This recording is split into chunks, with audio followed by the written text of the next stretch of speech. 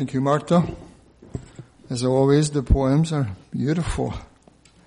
Let's bow our heads for an opening prayer. Heavenly Father, we are thankful for your grace. Thank you for the mercy and the free gift of salvation. We receive it by faith. And we can express our faith when we worship you. Help us to learn today how to worship.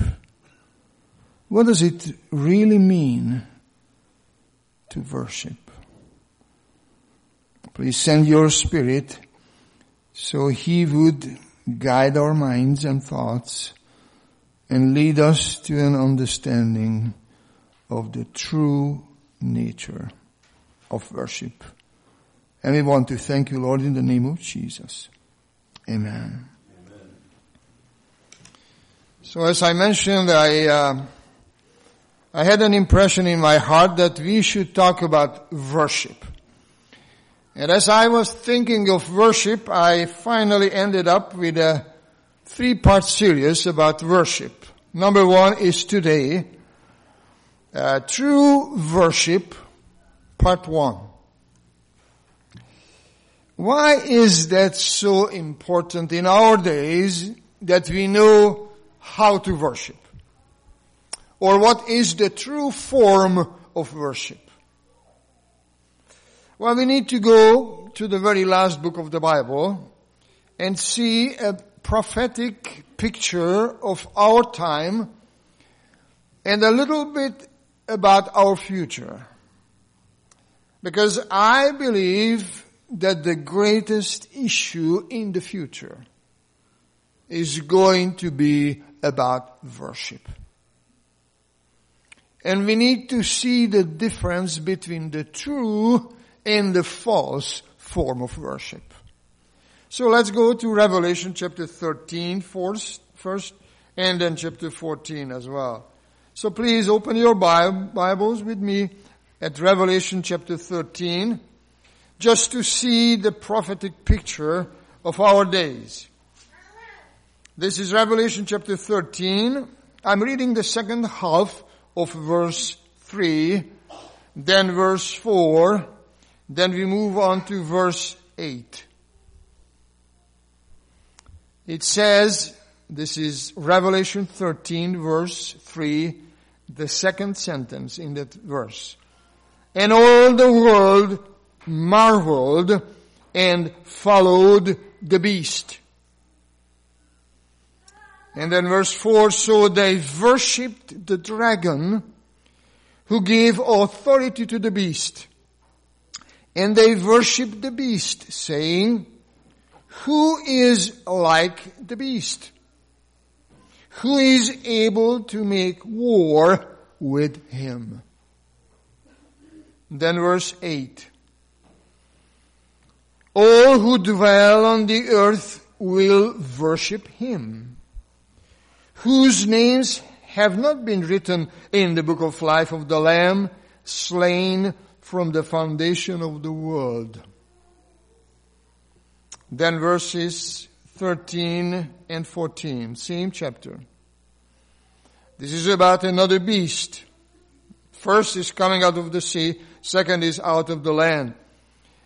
And verses 13 and 14 say, he performs, meaning the second beast, great signs, so that he even makes fire come down from heaven on the earth in the sight of man. And he deceives those who dwell on the earth by those signs which he was granted to do in the sight of the beast, telling those who dwell on the earth to make an image to the beast who was wounded by the sword and lived. And then let's move to verse 15. I need to add verse 15. He was granted power to give breath to the image of the beast, that the image of the beast should both speak and cause as many as would not worship the image of the beast to be killed. So what is this?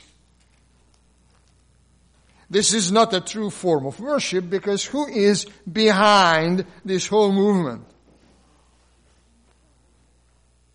Well, and verse 4 is the key Bible verse. It says, so they, meaning all the world, worshipped the dragon, who gave authority to the beast. And who is the dragon? Well, we know if you turn the page back to chapter 12, verse 9 says, so the great dragon was cast out, that serpent of old called the devil and Satan, who deceives the whole world. He was cast to the earth, and his angels were cast out with him. So this is something we need to see in the background. Whenever we talk about worship, there is a being in the universe. He is confined to this system, to this globe. His name is Satan, which means the enemy. He is the enemy. And he is doing everything to divert humans from worshiping God, because he wants to be worshipped. And of course we know from history that the first beast represents symbolically the papacy. Second beast represents, unfortunately, the United States. And regarding the second beast, the Bible says that he performs great signs, so that he even makes fire coming down from heaven on the earth in the sight of man. And the purpose is to deceive. This is why the second beast is called the false prophet. Because what he is performing, certain types of signs or wonders, they have one purpose: to deceive. And it seems that in the future there will be a further purpose. Because it says that he was telling those who dwell on the earth to make an image to the beast.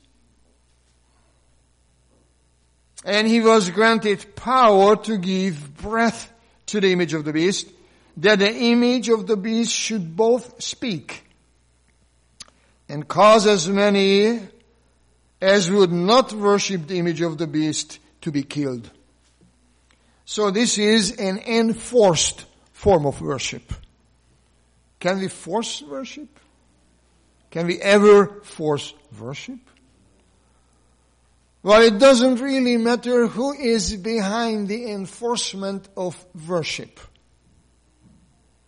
That power is definitely not from God. Because that's a demonic power.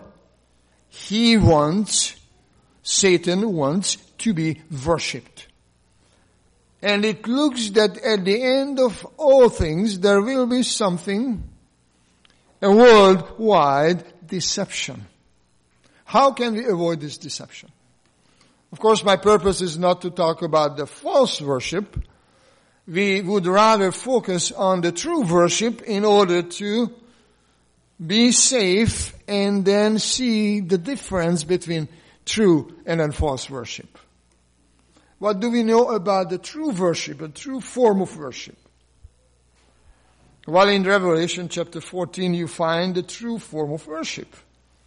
So these two types of worships are side by side. Revelation 14, I'm reading this well-known passage, 14 and then verses 6 to 13. Then I saw another angel flying in the midst of heaven, having the everlasting gospel, to preach to those who dwell on the earth, to every nation, tribe, tongue, and people, saying with a loud voice, fear God and give glory to him, for the hour of his judgment has come. And, that's the key term, and then worship him who made heaven and earth, the sea, and springs of water. And another angel followed, saying, Babylon is fallen, that great city, because she has made all nations drink of the wine of the wrath of her fornication. Then a third angel followed them, saying with a loud voice, if anyone worships the beast and his image and receives his mark on his forehead and on his hand, he himself shall also drink of the wine of the wrath of God, which is poured out full strength into the cup of his indignation. He shall be tormented with fire and brimstone in the presence of the holy angels and in the presence of the Lamb. And the smoke of their torment ascends forever and ever. And I have no rest day or night, who worship the beast and his image, and whoever receives the mark of his name. Here is the patience of the saints. Here are those who keep the commandments of God and the faith of Jesus. Then I heard a voice from heaven saying to me, write, blessed are the dead who die in the Lord from now on. Yes, says the Spirit, that they may rest from their labors and their works follow them. This is not going to be a sermon on the three angels' messages. But I wanted to see how this whole picture fits together in the book of Revelation. You know, these are the center pieces or chapters of Revelation. Chapter 12, 13, and 14. And it looks to me that the main issue at the end of human history is the true form of worship. So what is the true form of worship? When we worship God as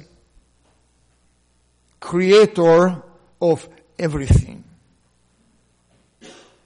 Any other kind of worship form is false. And our message, as we all know, is based on Revelation chapter 14. We call it the three angels' messages. And the first angel is calling our attention to the true form of worship. And I'd like to read that part again. This is the second half of verse 7. It says, and worship him who made heaven and earth, the sea and springs of water. This is part of the fourth commandment. If you go to the book of Exodus, chapter 20, and you would read verse 11, this is the part which is alluded to, is not quoted. It's interesting that in the book of Revelation you don't find any quotation. There are allusions or references to certain parts of the Bible. And there are scholars who believe that in the book of Revelation you find over 2,000 references to every book of the Bible. All books of the Bible are included in that sense in the book of Revelation. How do we know that we need to worship God as creator? Who is the man or was the man who wrote down the creation story? Moses. And without Moses, we could not really imagine how this whole story began. And so Moses would help us in the first place through his own experience what true, real worship is. So I'd like to invite you to turn with me to Exodus. Exodus chapter 3. Because this man Moses had a very interesting experience. And this is Exodus chapter 3. And then I'm reading the first first 5 verses. Exodus 3, and then verses 1 through 5. We know from the Bible that Moses was supposed to be the next Pharaoh.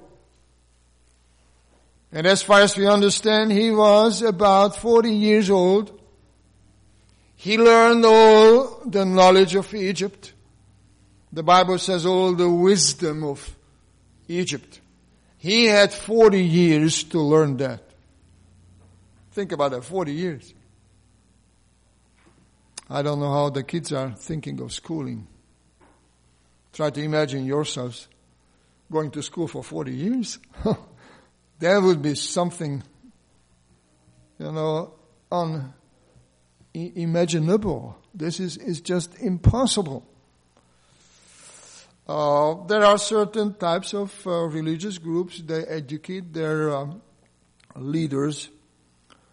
And there are certain monks, they study for decades. At least 1 decade or more, like the Jesuits.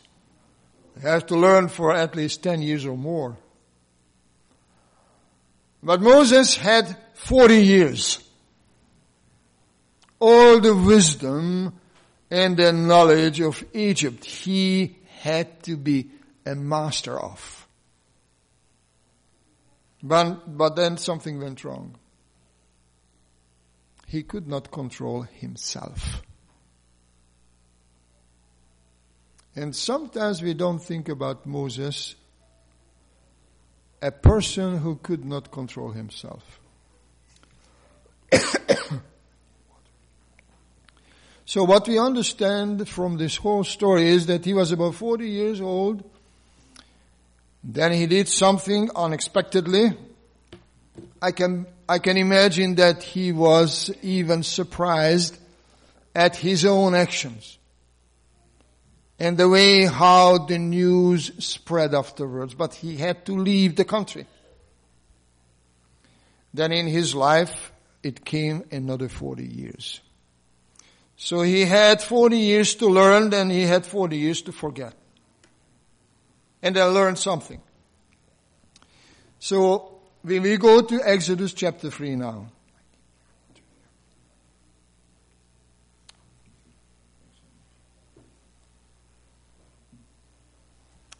Excuse me for drinking, but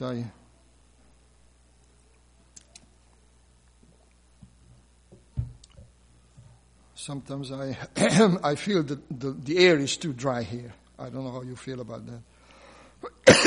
So let's go to Exodus chapter 3 and just read a few verses of this story. It's a well-known story. Now Moses was tending the flock of Jethro, his father-in-law, the priest of Midian. And he led the flock to the back of the desert and came to Horeb, the mountain of God, which is Mount Sinai, another name for the same mountain. And the angel of the Lord appeared to him in a flame of fire from the midst of a bush. So he looked, and behold, the bush was burning with fire, but the bush was not consumed. Then Moses said, I will now turn aside and see this great sight, why the bush does not burn. So when the Lord saw that he turned aside to look, God called to him from the midst of the bush and said, Moses, Moses. And he said, Here I am. Then he said, Do not draw near this place. Take your sandals off your feet, for the place where you stand is holy ground. So what is this? What did he have to learn?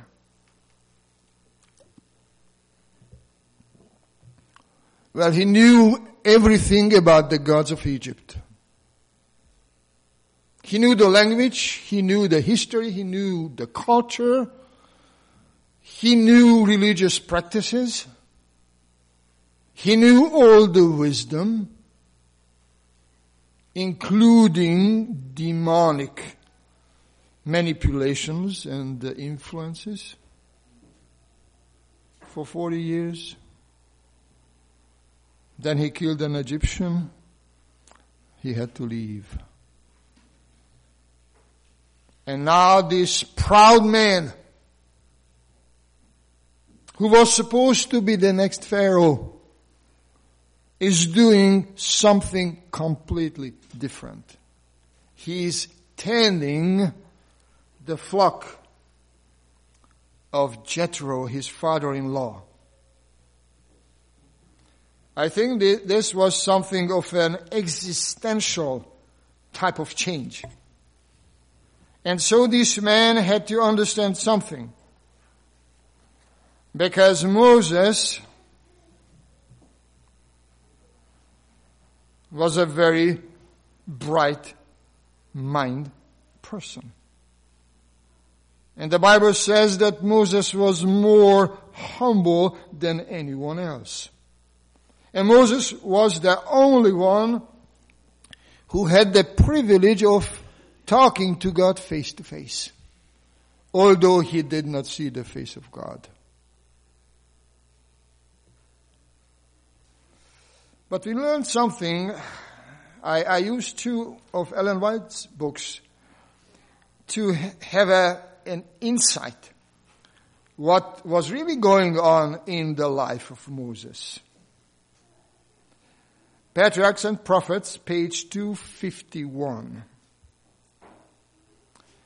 It says that in the solemn grandeur of the everlasting hills, he beheld the majesty of the Most High, and in contrast realized how powerless and insignificant were the gods of Egypt. Everywhere the Creator's name was written. Moses seemed to stand in his presence and to be overshadowed by his power. Here his pride and self-sufficiency were swept away. In the stern simplicity of his wilderness life, the result of the ease and luxury of Egypt disappeared. Moses became patient, reverent, and humble. Very meek. This is a quotation from Numbers 12, verse 3. Very meek above all the men which were upon the face of the earth, yet strong in faith in the mighty God of Jacob. So what a change that took place in his life, in his mind, his way of thinking. So he beheld the majesty of the Most High, and he understand from nature that God is the Creator. And Ellen White adds something interesting. Under the inspiration of the Holy Spirit, he wrote the book of Genesis. And it happened right there, while he was tending the sheep. He wrote the book of Genesis. The long years spent amid the desert solitudes were rich in blessing, not alone to Moses and his people, but to the world in all succeeding ages. So when he was moved from the luxury of Egypt and from all the false beliefs of the Egyptians, he saw in nature the all-powerful God. And God blessed him with visions, and he was able to write down the story of Genesis, which means origin. So that's why we have the book of Genesis, the very first book of the Bible. Because this man, who was proud, the Bible says, Ellen White says, proud.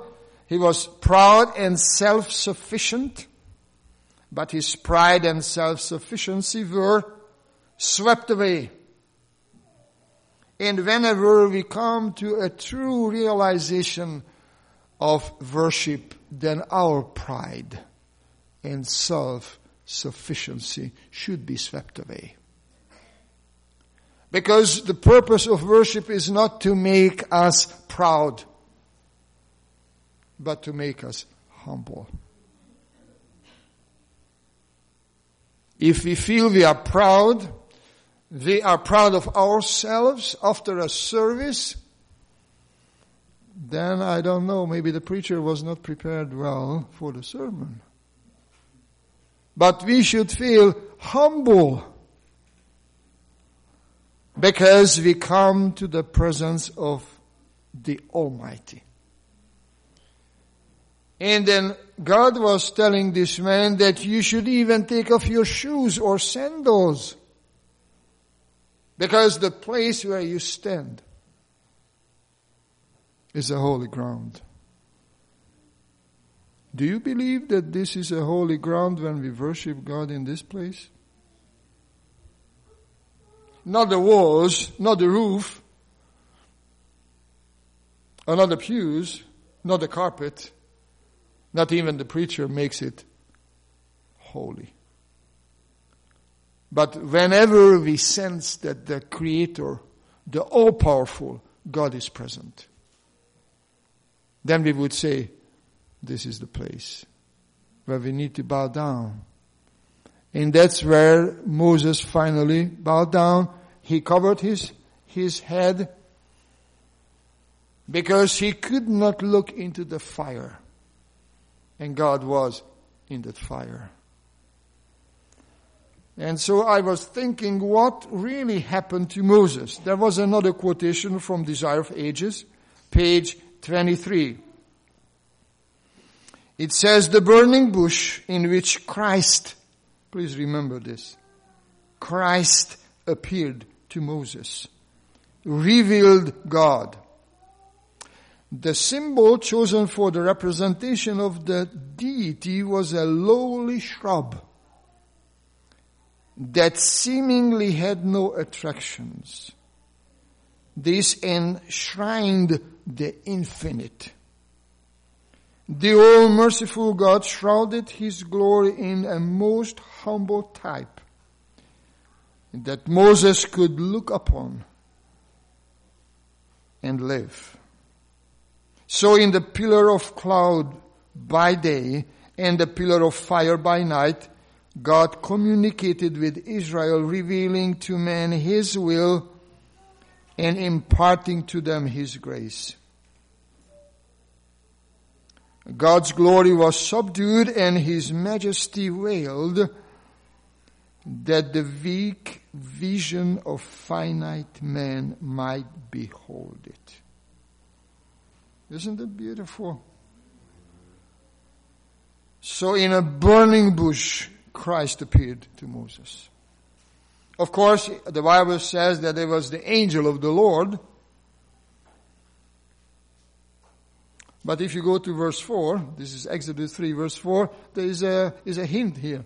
It says, so when the Lord saw that he turned aside to look, God called to him from the midst of the fire. So was the angel of the Lord Himself. My Andrews Study Bible says that it was the pre-incarnate Christ, sent from God as an angel or a messenger of the Lord. And then He said, Moses, Moses. The Lord God called to him. And this calling His name, practically meant that I know you. Have you ever been in a trouble remembering somebody's name? I'm trying to train myself and remember all the names. Sometimes I do, sometimes I forget names. But you can rest assured that God would never forget your name. which means that he knows everything about you. And Moses at the burning bush had to understand that this God, who is talking to me from this bush, from the flames, he knows me. And he loves me. And Ellen White is saying that because of the all-merciful nature of God, his glory was veiled. But at the same time, he revealed something of himself, that the burning fire would not consume that shrub, but would make the place holy. And so he had to take off his sandals. What does it mean to take off the sandals? There was another man in the Bible, some decades after. His name was Joshua. And Joshua had an interesting experience with the Lord. Please come with me to his book. Joshua, the book of Joshua, and in chapter 5. And I'm reading from verse 13 to verse 15. This is a very similar experience to what Moses went through and what he understood about God. But Joshua, who followed Moses in the leadership, it says, and it came to pass, this is Joshua 5:13, came to pass when Joshua was by Jericho, that he lifted his eyes and looked, and behold, a man stood opposite him with his sword drawn in his hand. And Joshua went to him and said to him, are you for us or for our adversaries? So he said, no, but as commander of the army of the Lord, I have now come. And Joshua fell on his face to the earth and worshipped, and said to him, what does my Lord say to his servant?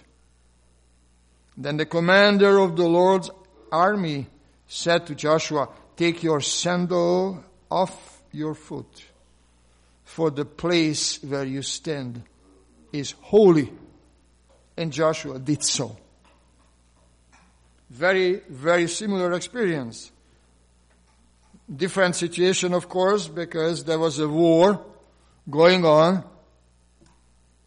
They were about to besiege this fortified city, Jericho.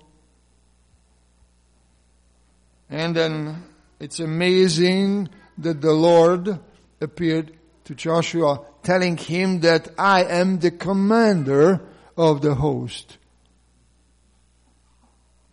of the Lord. So I am not against you. I am not your enemy, but I am not your soldier either. This is a very interesting term, commander of the army of the Lord, or commander of the Lord's army in verse 15. Take your sandal off your foot, for the place where you stand is holy. And I was wondering, why did they have to take off the shoes or the sandals? Well, we know something from the book of Moses, especially if you go to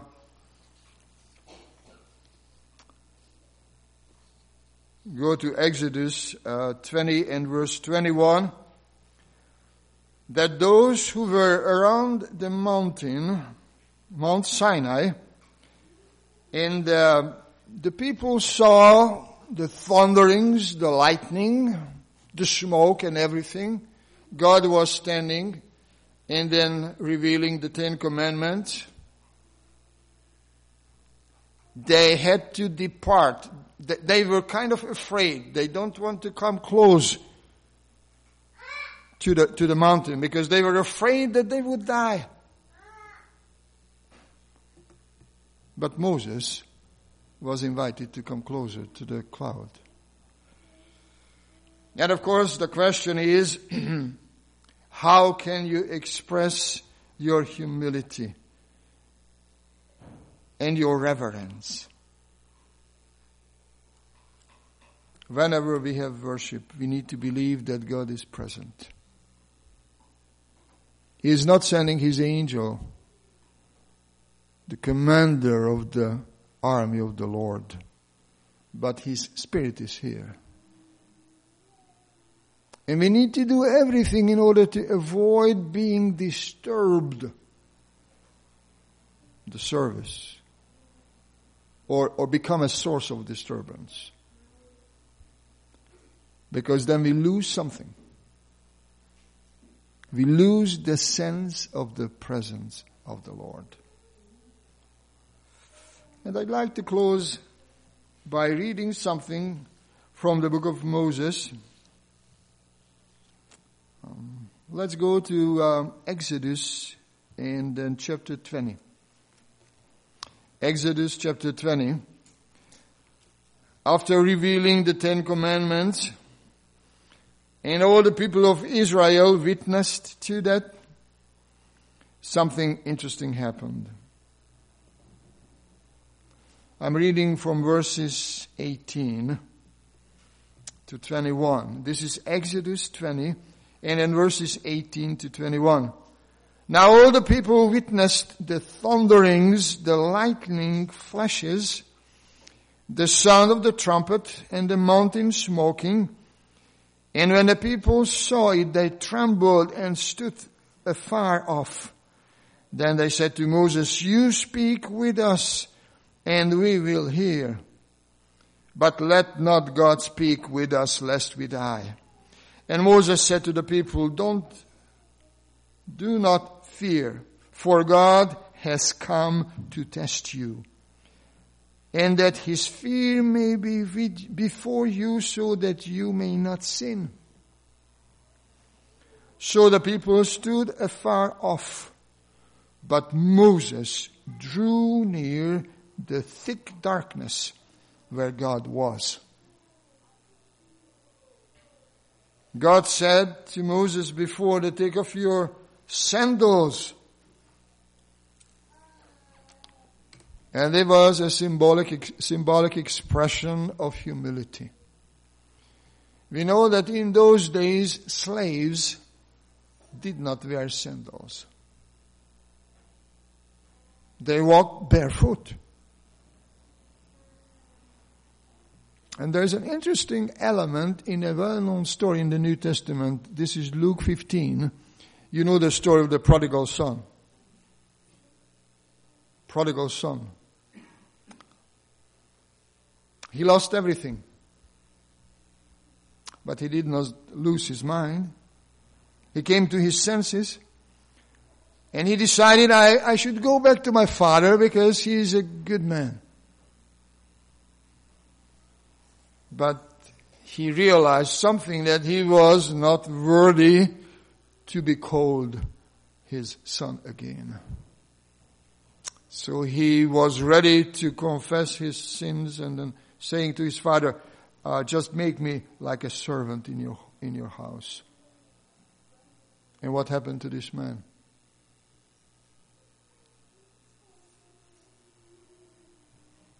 Well, the father decided that my son, I can imagine he was barefoot. No sandals, nothing. Just very dirty clothing. But he knew in his heart that his father he still loves him. And then the father said, "Bring something to this boy." And then he got a new robe. He got ring on his finger, and he got sandals. Which means to me that this man was instituted, if I'm correct, in his position as a son of his father.